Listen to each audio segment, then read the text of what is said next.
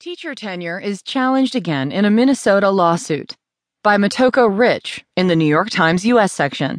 I'm Christy Burns. Opening a new front in the assault on teacher tenure, a group of parents, backed by wealthy philanthropists, served notice to defendants Wednesday in a lawsuit challenging Minnesota's job protections for teachers, as well as the state's rules governing which teachers are laid off as a result of budget cuts.